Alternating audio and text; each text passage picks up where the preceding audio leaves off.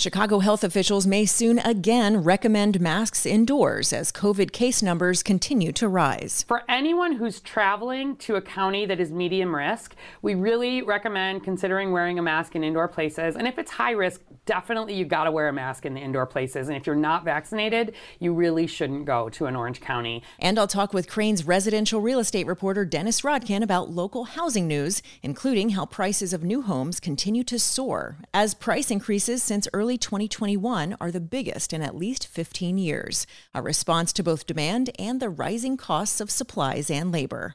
I'm Amy Guth, and this is Crain's Daily Gist for Thursday, May 5th.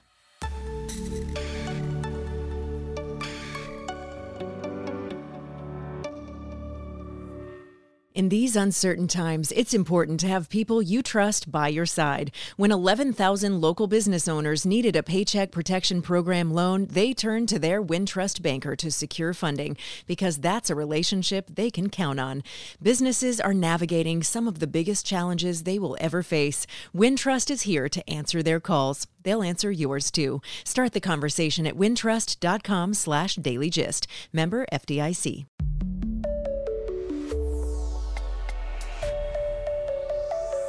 Hi there, and welcome to Crain's Daily Gist Live, brought to you by Wintrust.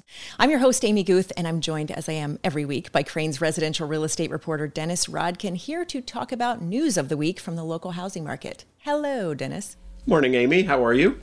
I'm well, thank you. What's new and exciting in the real estate world? Lots of things, it looks like. Several stories we've done and others have done have been about the idea that interest rates are skyrocketing or are rising fast, but they don't seem to be pulling down the housing market. I was talking to a real estate agent who said, man, I thought March and April were going to be super slow, and they're just not. It seems to be, the real estate market seems to be defying gravity.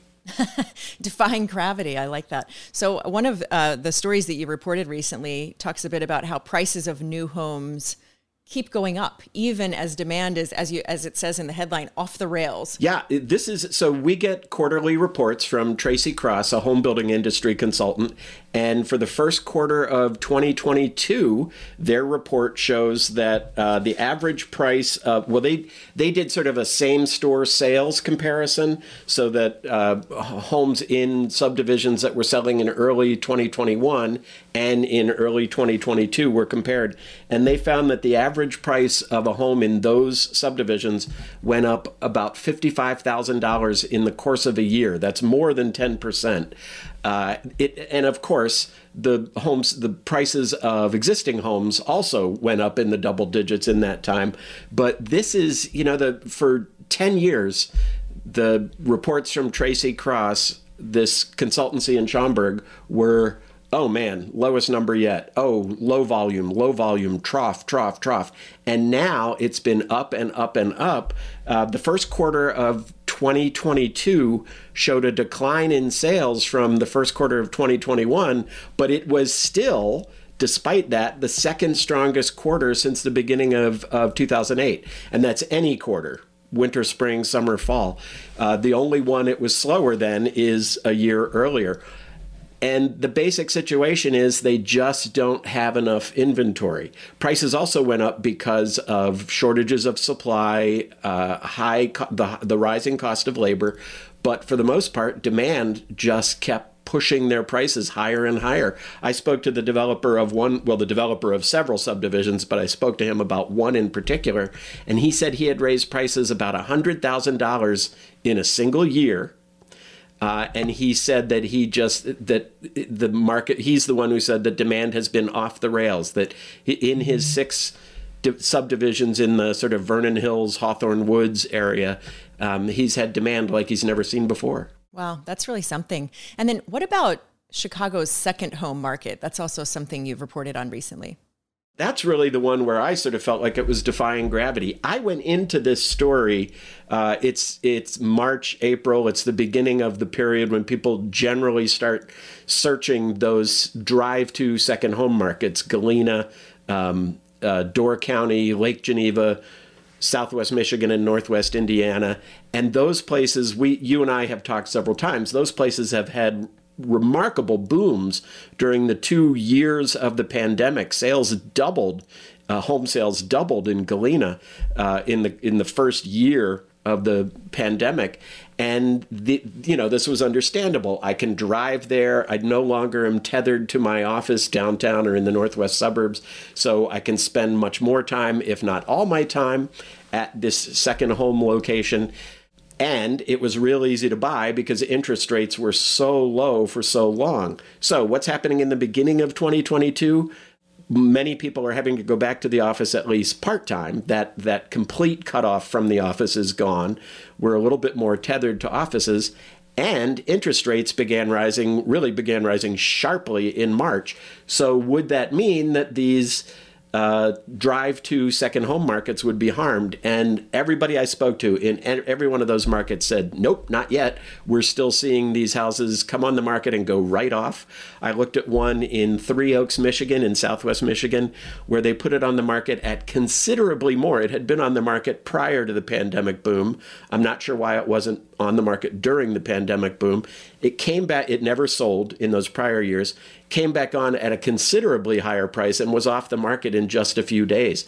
People are snatching them up because the other factor, I mentioned rising interest rates and the return to the office, but the other factor is, like Chicago, like all of our suburbs, like really the real estate market nationwide, most of these places are super tight on inventory right now, and that's in large part because of the booms in sales of previous years.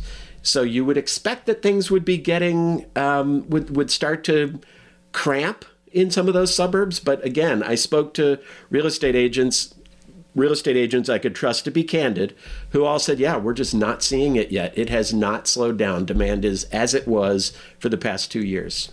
We'll have to see how that sustains kind of through the summer to see if it stays that way.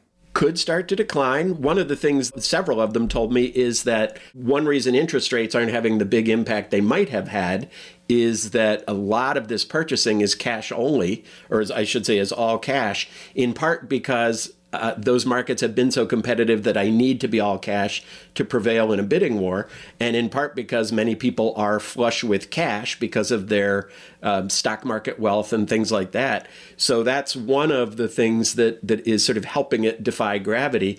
Interest rates aren't as important in these markets as they might have been. And like I said, I'm not the only one writing, wow, we thought this was going to come down. There's a big story in the Washington Post. I've seen it in several other places where the headline is basically, yeah, we thought things were going to start coming back down, and they aren't yet. You would think it absolutely would have responded to interest rates and things like that. Still could. There's still time. Interest rates in March and April had gone up a lot relatively, but still hadn't gotten past sort of historical low levels. So it's possible if they continue to climb in the course of 2022 that we then start to see them choking things off, but haven't seen it yet. As with so many things, we have to wait and see. All right, I've been very eager to talk with you about this story. So Redfin has settled a case with some fair housing groups. This is very interesting because the issue is sort of being equated with like a new form of redlining in the digital age. This is a lawsuit that we probably talked about when it was initiated in 2020. Several fair housing groups, including 3 in the Chicago area who were sort of the leaders with a national fair housing group, sued Redfin, claiming Redfin has, or I should say had, until this settlement, had some requirements. They wouldn't offer certain services to homes that were priced below a certain floor. And those services are essentially what brings you a discount. And so they were not providing these below a certain price. And so what a lot of these fair housing groups found when they looked is that most of those homes were in primarily black and brown neighborhoods. So they said that what you're doing is you're withholding your discounts, you're withholding your best services from neighborhoods that may stand to benefit from them most, from discounts and other things because of sort of the general climate, the economic climate for people in lower income neighborhoods. So at the time that they filed it in 2020, Redfin said, well, so the deal here is we don't charge commissions. We pay salaries to our agents. So if we go below a certain value, certain home value, that's not a moneymaker for us. That's a money loser. So that's why we have it set up this way. We don't have it set up for reasons of racial discrimination. The case essentially said, but the effect is discrimination. And so last week, Redfin and these fair housing agencies, including, as I said, 3 major ones in the Chicago suburbs, announced a settlement where Redfin will no longer have that requirement, that minimum floor. And they issued a statement. They sent me some statements, as well as other reporters, saying, essentially, we get it. The intent was not to be discriminatory, but if it has a discriminatory effect, we'll remove it.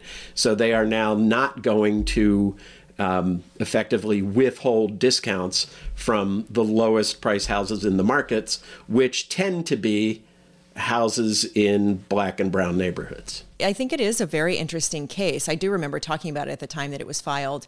And I think it is interesting because it is yet another way that we still see the impacts of redlining still existing.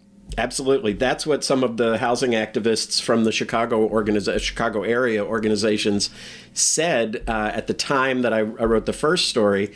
They said, this is just another version, another link in a chain that goes back a long, long way. And what you're doing is you're helping to essentially perpetuate Chicago's lines of segregation. And I just want to say, so there were 3 suburban organizations here. I don't recall the exact number. I think it was 10 nationwide. One thing we can be sort of pleased with, both from this story and I've written about some other settlements having to do with discriminatory practices, we have some really strong, really vital fair housing agencies in the Chicago area that are really working to change a lot of this. And I think that's something we can be pleased about. Yeah, certainly worth noting that for sure. Well, we've got some houses to talk about now. Let's go to Kenwood and talk about how the Obamas might be getting new neighbors. I feel very strongly that they are going to get new neighbors, but as you know, as a reporter, I can only report what we can document. I was 97% there. I know that the lot was sold. Many people may be aware of this lot. It is immediately south of the Obama's house. It's the next door neighbor, the southern next door neighbor of the Obama's house on Greenwood. The lot was, until 17 years ago, part of the lot that the Obamas own. And as people might remember, so the house was on like a 15,000 square foot lot, and then it was offered in 2005, 17 years ago. It was offered as 2 separate parcels, the one with the house on it and this separate house. And what became very controversial is Barack and Michelle Obama bought the one with the house on it, and the Tribune later learned that on the very same day, Tony Rezko and his wife bought the lot next door. Tony Rezko, at the time they purchased it, was a political fundraiser, political influencer, but went to jail for influence peddling related to Rod Blagojevich and others. So it became kind of an important question. How does it happen that one of the people who had fundraised for Barack Obama, who at the time he bought this house was a senator, how does it happen that one of your fundraisers buys the lot next door on the very same day that you buy the house? And so conservative media sort of felt that this was proof that Barack Obama was more in the pocket of Tony Rezko than he was letting on. Obama went to great pains to explain that he hadn't suggested this, that he didn't know why Rezko had done this. And it is important to say that when Rezko was on trial and found guilty, Barack Obama was never implicated. However, it just looked funny that my fundraiser buys the lot next door the same day I buy this lot. So at that time, that was 2005. In 2006, Obama told the Tribune that he thought the Rezkos had bought it to build a house on that lot. And that clearly is why the lot was split off, is that you could build, it turns out, about an 8,000 square foot house on the lot. The Rezkos never did. They sold it. And we should also say, just to be technically accurate, that this lot we're talking about now is actually smaller than what the Rezkos bought because they sold 1/6 of it to the Obamas, and there's a fence between the two properties. So the Rescos sold it. They sold it to another group who were trying, another group of owners who were trying to build who planned to build an 8,000 square foot house on the site. I actually reported in 2012 that they put it on the market. They put the lot on the market, and in the sales materials, it said specifically they were going to build a house, and now they're not going to. So the lot has been on and off the market again and again since about 2012, and it sold, it turns out, quietly at the end of 2021, December 2021. A couple bought it for $699,000. It had been on the market for as much as $1.2 million back in 2012. They bought it for $699,000. I tried very hard to reach them. I tried to reach the sellers. Couldn't find anybody, or couldn't get anybody to talk to me. So I don't know that they're building on it. However, once again, it can handle an 8,000 square foot house. Why do you buy a lot if you're not going to build on it? Are you just investors? I feel very strongly that within the next few weeks, next few months, I'll be reporting that permits have been issued or architectural plans have been submitted or something like that. But at the moment, all we can say is with certainty is the lot has sold for $699,000. This is a lot that has essentially been in play for 17 years since the sellers of the big house divided the house from the side yard. And again, the Obamas bought the house and the lot it was on. It's been in play for 17 years. It sold in December 2021 for $699,000, and I expect this story will be continued down the line. That's a very storied piece of land there. It is, and when I read back over the things, I wrote about the lot when it was for sale, but I also read back over the Tribune's investigation, because you remember Tony Resco he was involved in all kinds of things that were not good. And the Tribune is the one that pulled the points together. The public records are not real clear on the Obama's purchase of the house. I remember reporting that at one point.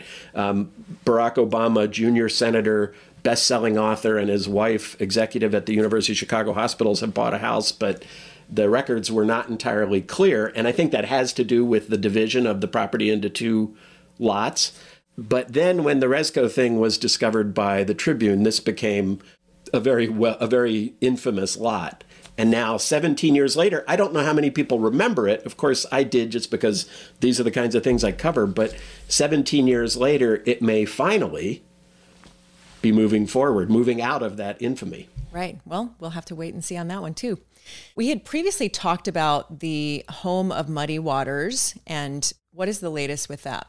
Big step forward. On Monday, Mayor Lightfoot announced a round of community development grants that, as she said at the event, is really designed to scatter recovery funding and city bond money throughout the city to help lift neighborhoods in their recovery from the pandemic era.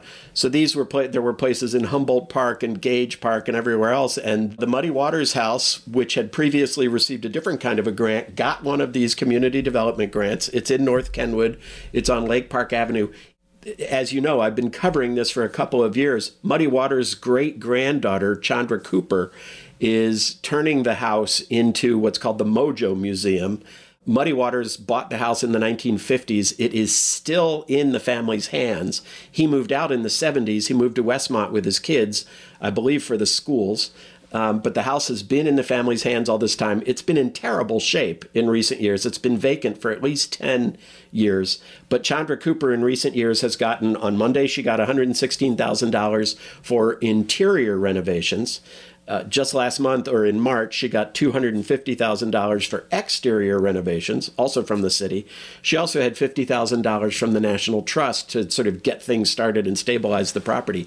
I spoke to her contractor, which I had not done before, and he said there's quite a job that has to be done. This building is from the 1880s, and he has had to build a new steel superstructure in the basement to support the building. They've gutted before they got the grant, gutted the interior because, again, it's been empty for a long time. So they had completely gutted it, and these funds will be used essentially to rebuild the interior to approximately the era of Muddy Waters, not necessarily to the 1880s. And with this $366,000 that has come in the last month and a half, Chandra Cooper told me that the project is now out of the woods. It's a very expensive renovation, and she thinks that because of the work they can now afford to do, the museum can open in some form by the end of 2022. She hadn't been able to say that before. And now she can say that she thinks it may not be a fully operating museum, but it may be open for tours, maybe sort of a small version of the museum that she intends by the end of this year, and then move forward. So that's actually a big step. Yeah, that's a huge step. Did she give you a sense of what she thinks maybe the full price tag will be to fully restore it and fully open the museum? It looks as if this funding will complete full restoration. Then you need to fund a museum. You need to get operations money and things like that. And that's what she's working on now. And as we've discussed with a lot of these houses, the Emmett Till and others, success breeds success, right? Now that she can say, we have this money to restore this thing, it's not going to remain the eyesore it's been. She thinks that she's in negotiations with Alderman Sophia King about getting that vacant lot, which is city-owned, and other funders may come along. When they see you're doing essentially a $400,000 restoration of this property, they start to think, oh, this is a very viable project. I want to come in and help fund museum operations or educational programs or whatever it is. Yeah, I'm sure once people see it's happening, okay, this is open, the doors are open, this is happening, then it's much easier for supporters to support. Yeah, it's not a pie in the sky, gee, it sure would be great if we could bring this place back. We are in the process of bringing this place back, and here's the money we have to make that happen. Plus, I love the name Mojo Museum. That's just fun. I did too. Yeah. And as she said the day that the grant was given out, this really sort of gets their mojo working. Yeah, right? I love that. Another song for our playlist. We can't get through an episode without talking about a song, for sure. Yeah, we skipped over Defying Gravity from... missed opportunity. All right, let's go to Oak Park. Another bit of a storied house, but the headline on this story that you reported is a house that was duplicated around the country. Tell me about this. Chicago was, of course, a center of a center of architecture, including residential architecture, in the early part of the 20th century, and a lot of our noted architects would get published. This one actually has 3 architects attached. It was designed overall by Lawrence Buck, who was a very popular, very prominent architect, but he was so busy that he recruited 2 young men, Thomas Talmadge and Vernon Watson, to finish the design for him, to execute all the details. Talmadge and Watson became 2 of the really a very prominent set of Prairie School architects. But in 1905, they finished this on Iowa Street in Oak Park. It has, you can see, lots of beautiful wood. It has this really wonderful ingle nook, which is sort of the centerpiece of an arts and crafts house. It's been, the old mural above the fireplace has been sort of recreated. It was lost at some point. But a really nice house, really great look from the outside. And so it's finished in 1905, and then it is featured in both House Beautiful and Ladies' Home Journal in the next few years. And both of them, I quoted one of them in the story, basically saying, yeah, it's a really comfortable house. It's a place to be lived in, not just occupied, because it feels so warm. And as a result, an architectural historian reported it was built in at least these places: New York, Kansas, Iowa, 2 places in Illinois, and North Dakota. Probably others as well, but we know at least that those exist. And that report actually has photos of them, and they look like this house. So you could go on a tour from your house out to Rockford and North Dakota and Kansas and Iowa and look at your house again. And you can see why it would be. I mean, this was sort of how a model home got dispersed through the country, is these magazines. Remember, Ladies' Home Journal was about homes. And so you'd find the one you liked and build it. This one, you can see why, got built several places. I wonder how often that's happened when no one really knows about it. It's not documented, or no one ever followed up with the original homeowner, et cetera. I'm sure there's cases of that happening many times. Oh, sure. Well, there are pattern books. There are house patterns that were published in the Chicago Tribune and everywhere else. And once you bought the pattern, you didn't have to join any club or anything like that. So it may be true. I mean, one of the things we don't know is where else this house was duplicated. But there are a lot of other designs. I, of course, am most familiar with Chicago architects' designs. There are a lot of other Chicago architects' designs that have been repeated throughout the country. In this case, we happen to know exactly where. The house on Iowa is for sale for $925,000. All right, let's go to another house. This one's in Evanston. And you describe this one as a condo that lives like a house. This is a Georgian-style residence. Tell me about this. So this was built in 1916 on a beautiful sort of ridgetop location in Evanston. The owners were, the man was George Dryden, who was a rubber manufacturer in Chicago. The woman, his wife, Ellen Dryden, was a niece of George Eastman, who founded Eastman Kodak in Rochester. And all the articles say that she said, I want a Georgian like this gigantic Georgian that George Eastman had in Rochester. I linked to pictures of it in the story, and you can see this one's red brick, that one is, I think, limestone, but they're similar houses. They're big Georgians with those giant pillars. So they built it in 1916. It was in their hands until 1959. She had already died. George Dryden died in 1959. He leaves it to Northwestern University. Northwestern sells it to the Evanston School District, which uses it from 1959 until 2007 as offices. 2007, it's converted to condos. So a lot of the interior was already banged up and gone because it had been offices for so many years. But a room like this, what you're seeing here, this was George Dryden's office. It had been kept intact for all that time that the building was offices. And so the woman who is now selling this condo, when she came in 2007, had her pick of she was the first, so she had her pick of the 4 condos this mansion was turned into, and she took the one with this office in it, this walnut paneled office. And outside those windows, there's another, she got sort of some of the best features of this house. She got this. She enters the house through the porte cochere. Other people enter through sort of the main front doors and things like that, but she actually has this sort of glass enclosed booth that you would have driven up to and walks into her condo. And she also has, I think we're going to see it, this beautiful brick terrace. When you look at the front of the house, it's got these giant concrete columns and the big pediment at the top and 2 there are 2 balusters that go off to the sides at the ground level. One of those is her terrace. So right outside her condo, right outside that office we were looking at, is this nice brick terrace she has where she can look out on Ridge Avenue, look out across this vast lawn to Ridge Avenue in Evanston. But then, again, this was done in 2007, so she's got kitchen, family room, all the kinds of things that you would have built if you were building new in 2007. But she has the old fireplaces. The one on the left there is original. This one in the primary bedroom is an original fireplace, she believes. So it's a new condo, but in an old house. And what she said is she had told her real estate agent, 2007, I don't want to look at condos. And her real estate agent said, well, let me show you something. And this one is more like a house. The reason it's more like a house is that it's a piece of a giant house.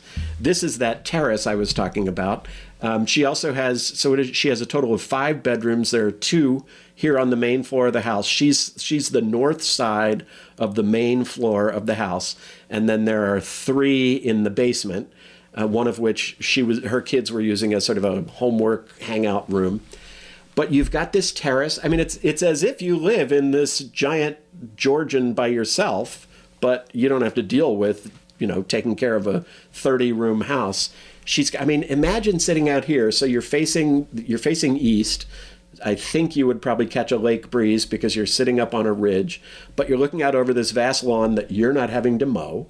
And you've got all this landscaping, and up behind you is this very stately brick facade. It's kind of an interesting way to live. She's asking just under $1.5 million for it. She paid about $1.35 million for it in 2007. So she's not asking that much more. It's really nice. And how many units are in the building altogether? Is it like a duplex? 4. two per side of the house, one on the lower level, one on the upper. I have written about before, and we may have talked about, one has the old ballroom. Oh, interesting. Which is really cool. It's this giant barrel vaulted ceiling with banding in it. It's in the ceiling. It's really cool. So I don't know for sure what the other two have, but I think everybody got some of the original details. She got that office. She got George Dryden's office, which is spectacular. And she also got, this is a pretty cool terrace to have. Right, a terrace surrounded by greenery. Nothing wrong with that. And plus, I always say, offices with wood paneling, I think you're like 10% smarter if you're working in there, just because they look so studious. But it's interesting to like divide up a house. I'm assuming, because one has a ballroom and one has this paneled office, that these condos aren't just all the same, right? That your unit is not going to be like your neighbor's, and that all these old details of the house are intact through them. That's interesting.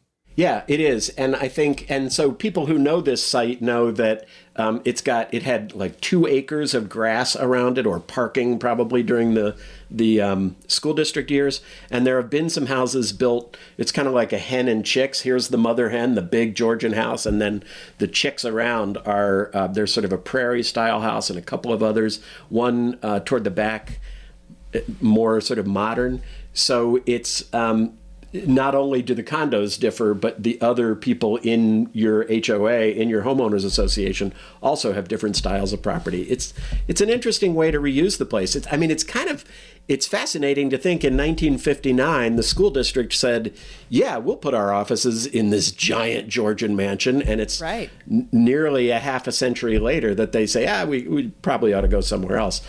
I think it probably was a really interesting transition from residential mansion to school district. Oh, for sure. That would be so interesting to work in a place like that used to be such a grand residential, building. It was interesting. One of the things she told me is, I guess longtime Evanstonians know that this was the school district headquarters and stuff.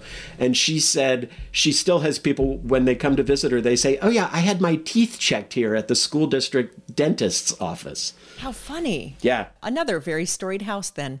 Yeah, I think so. All right. Well, what's coming up in the week ahead, Dennis? Well, I'm still looking at what's being impacted by interest rates. Inventory is very low, but I'm also working on a story that's looking at the impact of crime. Okay. Sounds good. Well, we will talk about that next week. All right. Thanks so much, Dennis. Thanks, Amy. Coming up, Illinois advocacy groups across the spectrum of the abortion divide move quickly to ramp up fundraising and activism. We'll talk about that and more right after this.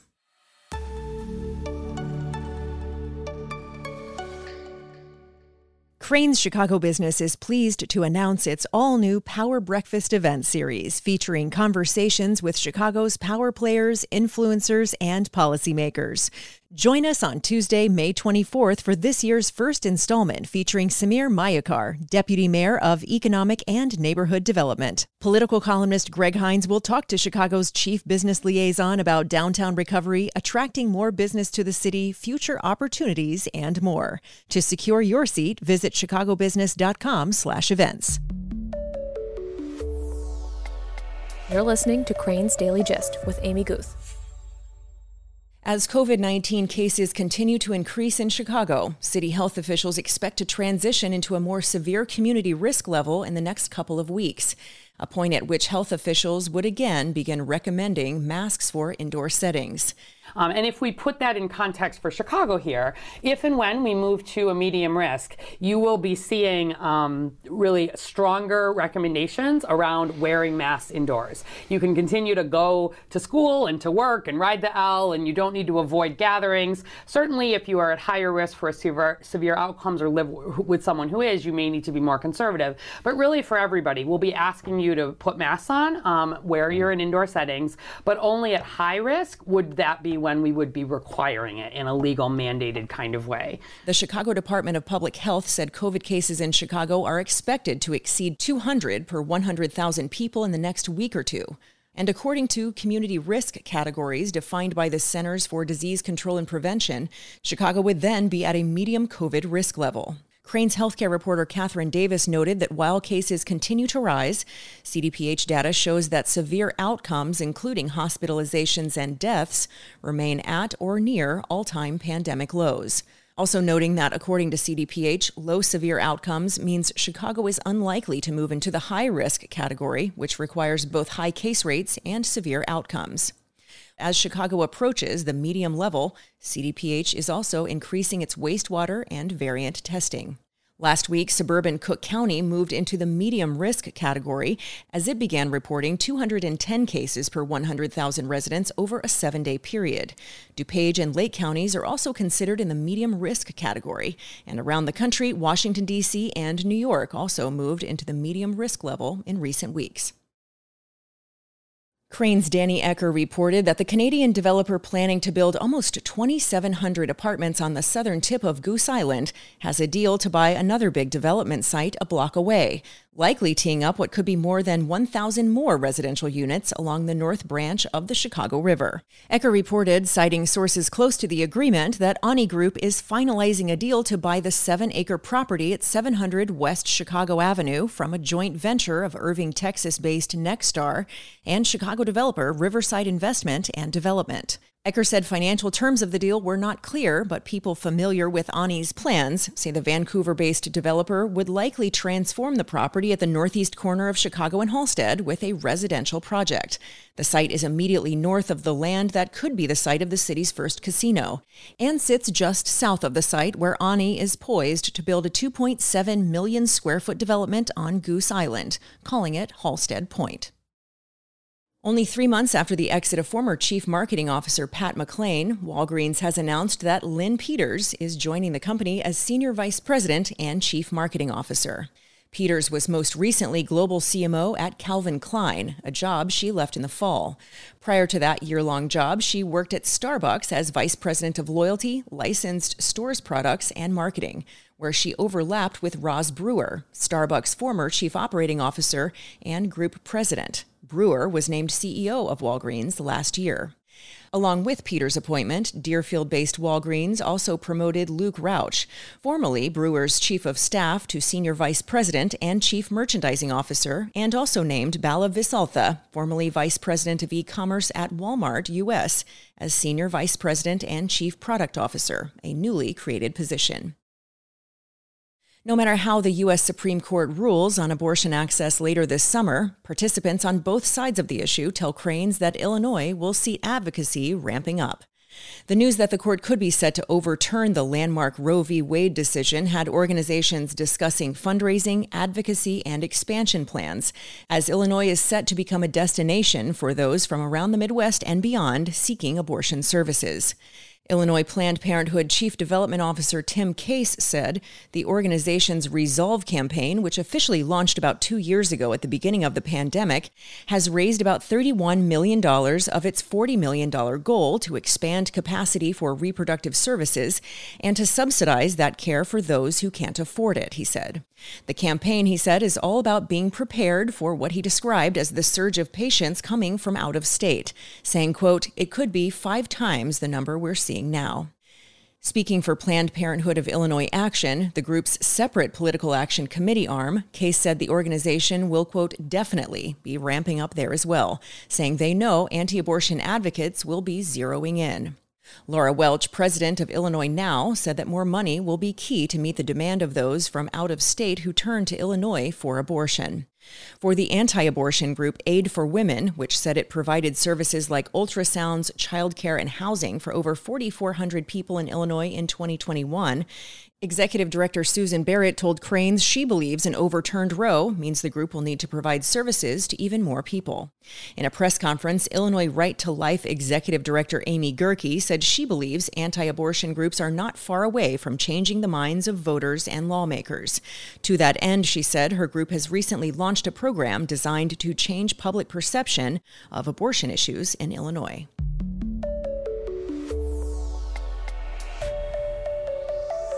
That's Cranes Daily Gist for now. Check in on our continuous news feed at chicagobusiness.com. Thanks so much to today's guest, Cranes residential real estate reporter, Dennis Rodkin.